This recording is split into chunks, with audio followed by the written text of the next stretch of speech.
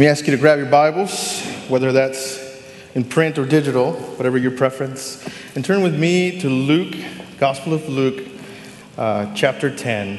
And as you're finding Luke chapter 10, verse 25, I just want to say how excited I am to be here. Not only that, how humbled I am for this opportunity to share what's in my heart, what the Lord's been teaching me through this week. And I just want to remind you to continue to praying for Pastor Noel, for the staff, and everybody here. And so let's dive into the text. We're in Luke chapter 10, verse 25. Here we go. Then an expert in the law stood up to test him, saying, "Teacher, what must I do to inherit eternal life? What is written in the law?" He asked him, "How do you read it?" Then he answered, "Love the Lord your God with all your heart, with all your soul, with all your strength, and with all your mind, and your neighbor as yourself." "You've answered correctly," Jesus told him. "Do this and you will live." Let's stop right there and let's pray together. Bow your heads. Lord, as we come today to hear your word, may you be honored, may you be praised, Lord. We ask that you speak to us through your word. Lord, we want to honor you. We love you, Lord. And it's in Jesus' powerful name that we pray this morning. Amen. Well, I think it's safe to say that everyone loves a feel-good story. In a world full of darkness, we like to find things that help us feel good, that make us remember that there's not so much bad out in the world, that perhaps make us think or say things, phrases like this one.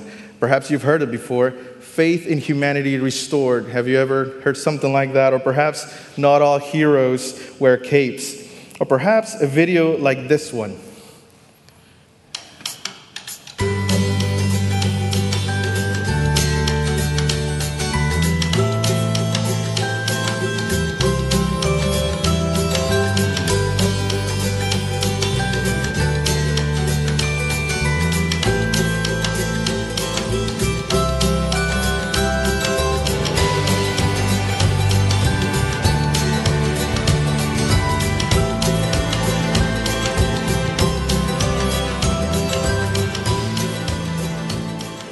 Doesn't that just make you feel all warm and fuzzy inside? I mean, at least to me it does. Or how about stories like this one that I found in a news article? It's called "Good Samaritan Returns Wallet and Adds Money to It." And I just want to read to you the article real quick. It says, "Hunter lost his wallet. He had little hope to get it back. Certainly not with interest, but he did. He was on his way from South Dakota to his sister's wedding in Las Vegas. And he left his wallet in the airplane that held this 20-year-old's ID and debit card, as well as $60 in a signed paycheck." I would feel bad for this guy as well. He said that he was fearing that the worst because everything was gone. Luckily, the article continues, Todd, the man who found it, is a believer in paying it forward. He mailed everything back and then some. And this is what he said. He left a note in the wallet. He said, "Hunter, I found this on a Frontier flight from Omaha to Denver. Wedged between the seat and the wall of the plane. I thought you might want it back. All the best. P.S. I rounded your 60 to an even 100 so you can celebrate having your wallet back. Have fun." I mean, can I lose my wallet and that happened to me as well? That sounds pretty good. It's a good investment. So, article continues, that's right. While others may have snatched the cash, Todd gave the kid some more. He said, this is Todd, the man who found the wallet, "I saw that he was just a kid, that he was 20 years old. He had a paycheck, and so I figured he's just trying to make the best and make ends meet." He said, "I was 20 once, and that's a lot of money for a kid," Brown reasoned. He decided not to give the wallet to the flight crew, just to send it back himself. And then the teenager's mom, Janine, posted on Facebook. She said, "I personally want to thank Todd for restoring faith that there are amazing people out there, that the world is not as grim as it's making it out to be." And Todd then said, I didn't do this to try to get any kind of expectation, but in today's world, what I want you to see here is that in today's world, being called a Samaritan is a good thing, right? It seems that that's the case. It's a virtuous thing, but it wasn't always that way. I want to look at this portion of Scripture today that it is often one of the most misused portions of Scripture. Not to say that we can't apply it in different ways, but I want to look today at this passage in the perspective of the expert of the law, this lawyer, who challenges Jesus, and he asks a very important question. For some of you, this is going to be simple review, so hold on, hang on. For some of you, this is going to be something that you have never considered. And so we're breaking down into three parts. We're going to look at the interaction between this expert in the law and Jesus. We'll focus on the story itself in part 2, and then we'll finish the resolution of this encounter, and hopefully all under 30 minutes. I see some smiles. Okay, here we go. Let's dive into the text. So Luke 10:25 says that an expert in the law stood up to test him, saying, "Teacher, what must I do to inherit eternal life?" Notice the information we're given. This is an expert in the law. This is a man who was an expert in Jewish tradition. He knew the law well. He knew the law of Moses. He knew the Ten Commandments. He knew the Levitical writings and the prophets. We could think of this man as a modern-day theologian. But his motives aren't really pure. It says that he stands up all of a sudden to test him. The word test comes from a Greek word that means to probe, to want to analyze, to see if someone really knows what they're saying, really knows what they're doing. So here this lawyer stands up and asks a really good question. In fact, it is the same question that the rich young ruler from Mark chapter 10 asks, but this lawyer has a different motive. So let's look at verse 26. Jesus says, "What is written in the law?" Jesus asks, "How do you read it?" Have you noticed that Jesus always replies with a question? I'm very interested in this. I always see that Jesus always replies with a question. And I think it's because Jesus knows what's really in this man's heart. He knows his true motive. He asks the questions because he knows what will happen. And he's basically asking the question. He's saying, "Tell me what you see. Tell me your interpretation, because this will reveal what's truly in this man's heart." So let's look at verse 27. It says that the man, this expert in the law, this lawyer, answers, "Love the Lord your God with all your heart, with all your soul, with all your strength, and with all your mind, and your neighbor as yourself." That's a brilliant answer. I mean, to us, it may not seem that way. Because we have the full canon of Scripture. We know that's the answer, right? We all have studied the Scripture. We know that. But back then, it wasn't so. Back then, the New Testament hadn't been written yet. And, the Old Testament was the old biblical writings. But this man was able to look at all of the information given by God to his people and put it together in two simple sentences. And to me, that's just brilliant. He employs two key passages, and I want to look at those today. They'll be on the screen, but if you want to look for it, it's Deuteronomy 6, chapter 6, verses 4 through 6. It says, "Listen, Israel, the Lord our God, the Lord is one." This is the Shema. "Love the Lord your God with all your heart, with all your soul, with all your strength. These words that I am giving you today are to be in your heart." And then he also employs a portion from Leviticus chapter 19, verses 15 through 16, which say, "Do not act unjustly when deciding a case. Do not be partial to the poor or give preference to the rich. Judge your neighbor fairly. Do not go about spreading slander among your people. Do not jeopardize your neighbor's life. I am the Lord." I was trying to think of an example that would make sense, and I don't even know if it's going to make sense to you, but it makes sense to me. Albert Einstein was a brilliant man. I hope you've heard that name before, Albert Einstein. He developed the equation E equals mc squared. And Einstein, in his time, was able to see the relationship between energy and mass. If we have that image, I think yeah. So you see that? It's a little complicated, right? I mean, it is. And so Einstein is able to see all this gibberish and say, "Oh, that's E equals mc squared. There's a relation between energy and mass times the speed of light squared." Don't ask me how I know that. And so for those of you wondering, okay, how can I use this? You can apply this when you drive your car,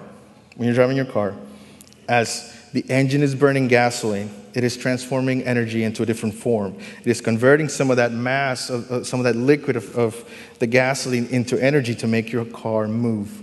So there you go. You learned something new today. And the lawyer, in this case, this expert in the law, is able to see something so complex that everybody thought is so complex and narrow it down to just 2 sentences. Love God, love your neighbor. Look at verse 28. Jesus says, you've answered correctly. Here's your star, right on your forehead. And Jesus says, do this and you will live. What I want you to see, church, this morning, it's not anything new. It's just a reminder that knowledge alone does not create love for God. I know you're probably thinking that's a strong statement. Pastor Caleb, I read my Bible every day. I love the Lord. What do you mean that knowledge alone does not create love for God? Well, I'm not saying that reading your Bible isn't good. I'm not saying that you shouldn't do that or the scholarship isn't good. All I'm saying is that knowledge, for the sake of knowledge, for knowledge's sake, will not prompt us to respond to God's love. Listen, I am a seminary student. I am asked to read a lot of things. It is often described as drinking from a fire hydrant, and I can tell you it is true. We're having to read a lot of books and write papers constantly, but that doesn't make me a better Christian. That doesn't make me love God more. But because I am saved, because I have placed my faith in Jesus, now I want to know more of Him because I'm in relationship with Him. Through the Holy Spirit, we're able to see more than mere information in those pages as we read God's Word.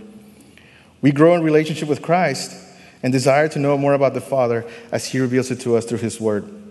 So it is not mere knowledge of God, but faith in God that results in a transformation from within. Listen to what Jesus says right before this parable, right before we start. In Luke chapter 10, verse 21, so just a couple of verses back, He says, at that time, He rejoiced in the Holy Spirit and said, I praise you, Father, Lord of heaven and earth, because you have hidden these things from the wise and intelligent and revealed them to infants. Yes, Father, because this was your good pleasure. It takes the faith component in there. It is not by mere knowledge, but by faith in the finished work of Christ that we respond to His love for us. There are many who read the scriptures front and back 3-4 times and still fail to see that or just simply don't want to see it. The Bible says in 1 Corinthians 8:1, we know that we all have knowledge. Knowledge puffs up, but love is what builds up. If anyone thinks he knows anything, he does not yet know it as he ought to know it. But if anyone loves God, he's known by Him. And then in 1 Corinthians chapter 1, verses 20 through 21, hear those words. Where is the one who is wise? Where is the teacher of the law? Where is the debater of this age? Hasn't God made the world's wisdom foolish?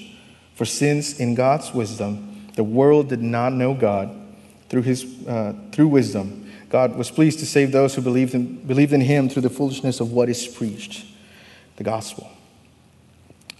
Let's continue. Look at verse 29. But wanting to justify himself, this is the lawyer, wanting to justify himself, he asks Jesus, and who is my neighbor? The word neighbor comes from the Greek plesion, which means nearby, near, or neighbor, fellow human being. But it's more than in the way that we normally understand neighbor. In the sense that the person that lives next to me, in front of me, behind me, or perhaps 2 houses beside me, it is meant to at least for the Jews, it meant exclusivity. Only other Jews are my neighbor. And that's at least what they believed. But let's see how Jesus answers this man. In verse 30, it says that Jesus takes up the question and says, a man was going down from Jerusalem to Jericho and fell into the hands of robbers. They stripped him, beat him up, and fled, leaving him half dead. Did you notice what he did? Jesus does not answer the question. He says, let me tell you a story. And that is because ingrained in us, we've somehow, in God's greatness and how He created us, He knows we learn by storytelling. And this is one of the reasons I started with a few stories, so you could understand what I'm trying to tell you, that the Lord has revealed to us. And so Jesus sets the scene. This man was going from Jerusalem to Jericho. If you're not familiar with Jerusalem to Jericho, and I'm not either, but I looked this up, Jerusalem is about 3,000 feet up, and Jericho is about 1,000 feet below sea level. This is a 17-mile winding road. So think a walk from here all the way to Lufkin. That's a pretty long distance, right? Now imagine that going downhill, winding road, hills and valleys, plenty of places for people to hide and rob you. That's the road that this man is on. It is full of robbers and thieves. They had no mercy. Look at verse 31. A priest happened to be going down that road. When he saw him, he passed by on the other side. A priest. Surely a priest would have stopped, right? A priest had a special and important role in Israel. A priest was a religious leader. He knew the law. He knew the commandments. They performed sacrifices. They maintained the holy sites. But look at the pattern. He sees the man. He passes by on the other side and continues walking. Look at verse 32. In the same way, a Levite, when he arrived at the place and saw him, passed by on the other side. Levites were also priests. They were, as you know, they were servants of some sort, assistants to the priest of the Aaronic lineage. They were given to Aaron for service. And I'm thinking, this lawyer is probably thinking, well, why didn't these two guys stop? They're my neighbors. Why aren't they stopping to help this man? The Levite sees the need, but he moves far from the need to the other side of the road. And it says that he moves on. Did you notice the same pattern? They see it, they go walk on the other side, they avoid it, and move on. That tells me that loving our neighbor is difficult. It is. It's true. Loving our neighbor is very difficult. These two men are important, God-fearing people, and yet they didn't do anything about this man that was on the road. I was reading some commentaries as I was preparing for today, and a lot of the theologians say, well, maybe it's because the priest, he had to offer sacrifice. He didn't want to defile himself because the law says that you're not supposed to defile yourself. Or the Levite, perhaps he was running late. He was obviously behind the priest, but he should have been before the priest, setting up the altar and everything. I think that's speculating too much. I think Scripture is true. Everything that we're given is for a reason. And I think that's because we can often make excuses. I think we're given that information. We're not given that information because we don't need it. There are certainly good reasons in our lives for walking complete opposite of the issue. In this case, Jesus is just trying to help the lawyer, this expert, to see something. So here's this man, half beaten to death, hoping for his life. And then look at verse 33. Here comes a change in the story. But a Samaritan. Yes, good news. A Samaritan is coming, right? You can nod. It's okay. Unfortunately, this is not the case. Our Western eyes, our Western culture doesn't allow us to see just how Jews were viewed, but we can certainly understand from Scripture. Look at John chapter 4, verse 9. It says, how is it that you, speaking to Jesus, a Jew, ask for a drink from me, a Samaritan woman? For Jews do not associate with Samaritans.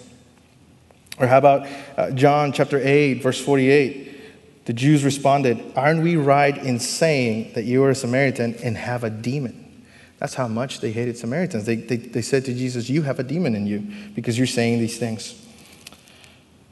And so they were hated because they came by as a byproduct of intermarriages between Jews and non-Jews. They settled in the city of Samaria and said, hey, we worship the same God you do. But the Jews said, no, you don't. God is only for us, not for you. They failed to see the full revelation that God had given them. And so verse 33 continues here, enters the Samaritan, and on verse 33, on his journey, the Samaritan comes and sees him. And he saw the man and looked at the pattern, and he had compassion. Colossians 3:12 says, "Therefore, as God's chosen ones, holy and dearly loved, put on compassion, kindness, humility, gentleness, and patience." Loving our neighbor requires compassion. Verse 34 says that he went over to him and bandaged his wounds, pouring olive oil and wine.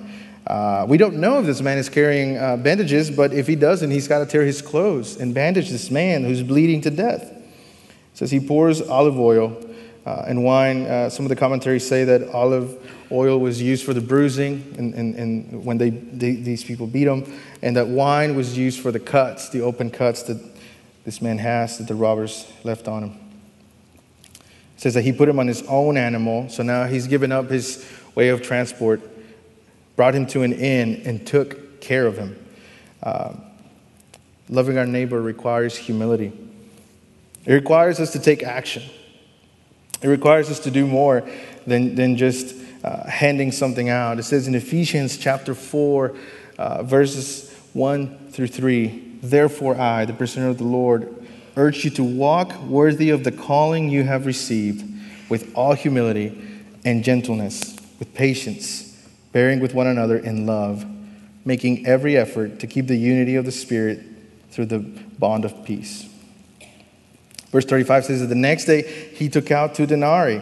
I looked up the rate between dollars and denarii, and I don't know how accurate it is, but some of the stuff I read says that it's about 2 months' worth of staying at a hotel. That's a lot of money.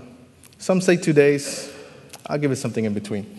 And it says he gives them to the innkeeper in verse 35 and says, "Take care of him. When I come back, I'll reimburse you for whatever you spend." Just wow. Hebrews chapter 13, verse 16 says, Don't neglect to do what is good and to share, for God is pleased with such sacrifices. Loving our neighbor, loving another individual requires sacrifice. And in Philippians chapter 2, verse 3, we read, "Do nothing out of selfish ambition or conceit, but in humility consider others as more important than yourselves. Everyone should look not to his own interest, but rather to the interest of others. Adopt the attitude as that of Christ Jesus." I wonder what the lawyer is thinking at this point. The story, I think, did not go the way that he thought it was going to go. Perhaps he's thinking to himself, why would this Samaritan man, who is our enemy, help our friend, help one of our own? Why would he do this? What is Jesus trying to do with this story? Why did he start the story? Now I'm wondering, what am I going to do? But look at what Jesus says next. In verse 36, he says, "Which of these 3 do you think proved to be a neighbor to the man who fell into the hands of robbers?" Wait a minute. That's not the question. Did you notice that? Did you catch that? The expert in the law asked, "Who is my neighbor?" Jesus reformulates the question and says, "Which of these 3 do you think proved to be neighbor to the man who fell in the hands of robbers?"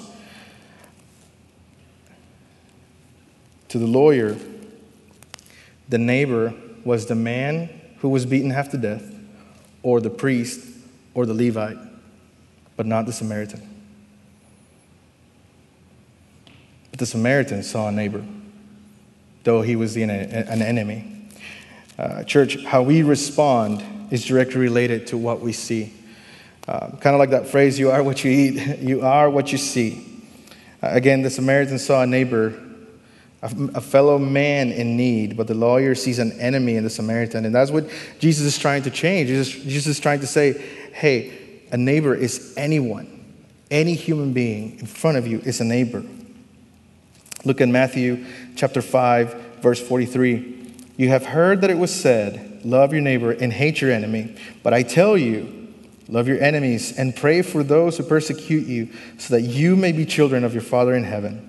For he causes his sun to rise on the evil and the good, and sends rain on the righteous and the unrighteous. Micah chapter 6, verse 8 says, mankind, he has told each of you, speaking of God, what is good and what it is that the Lord requires of you, to act justly, to love faithfulness, to walk humbly with your God.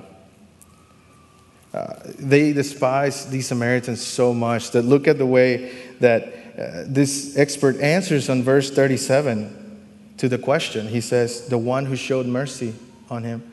Did you notice he doesn't even say Samaritan? He can't bring himself to say it.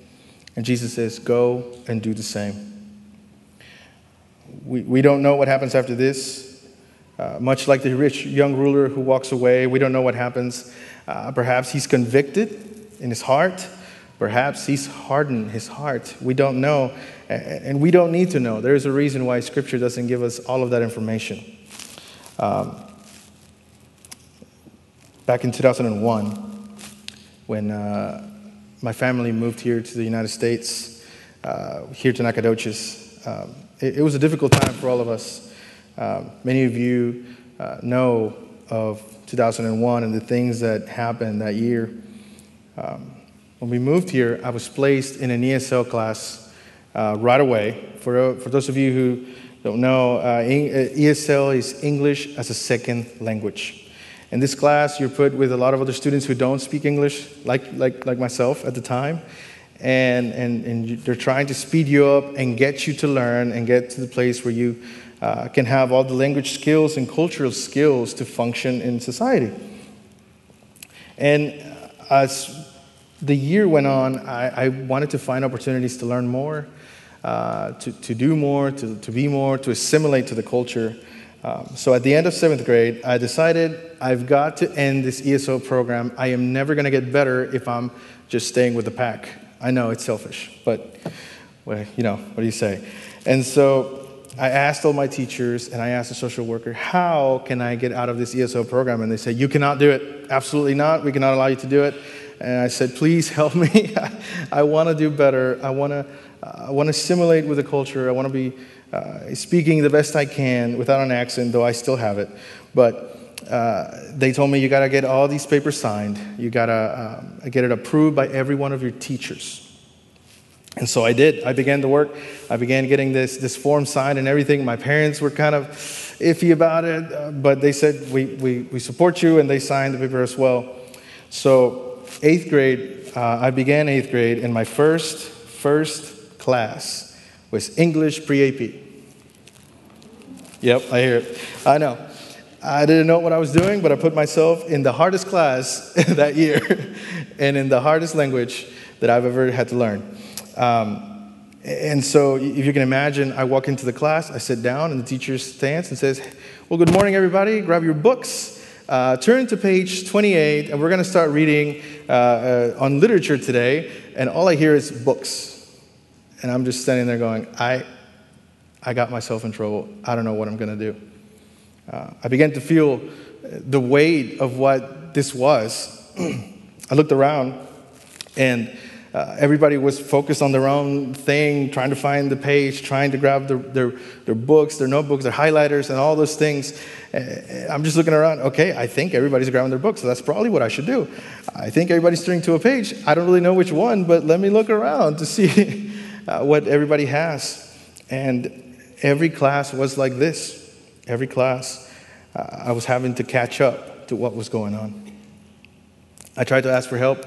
Most people would just kind of try to guide me, but again, don't really understand the language, so you can give me instructions, but it's not helping. And so I was just in a state of despair, and I went to find my friends who I was together with all through 7th grade, and they didn't want anything to do with me.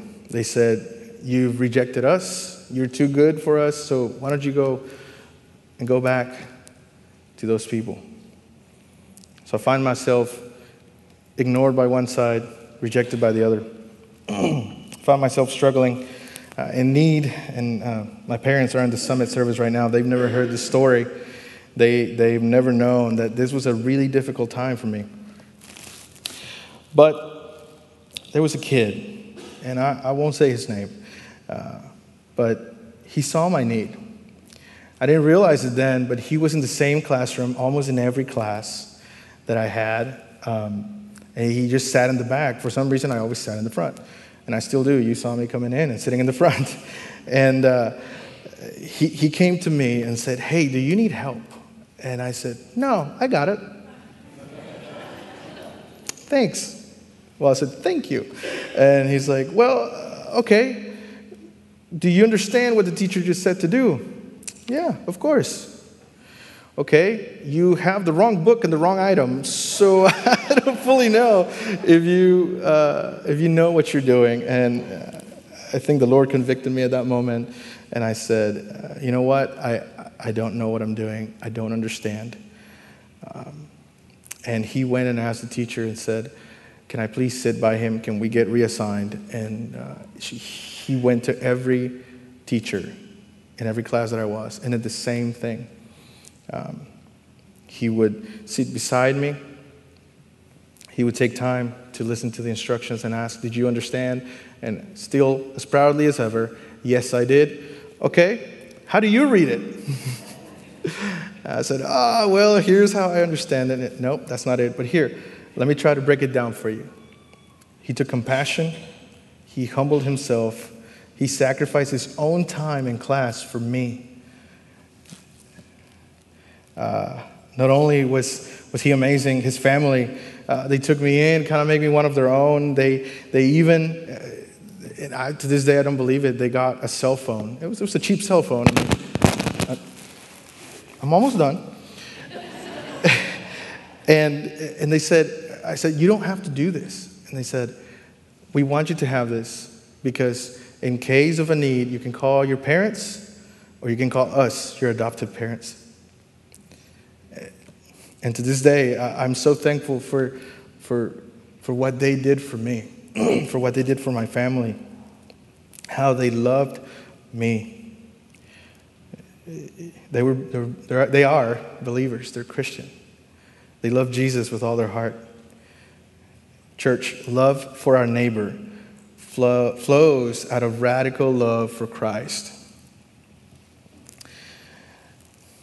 1 John chapter 4, verses 9 through 21 says, "We love because he first loved us. If anyone says, 'I love God,' and yet hates his brother or sister, he is a liar. For the person who does not love his brother or sister whom he has seen cannot love God whom he has not seen. And we have this command from him: the one who loves God must also love his brother and sister."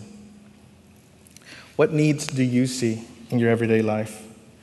We have been learning about how to pray prayers that honor God.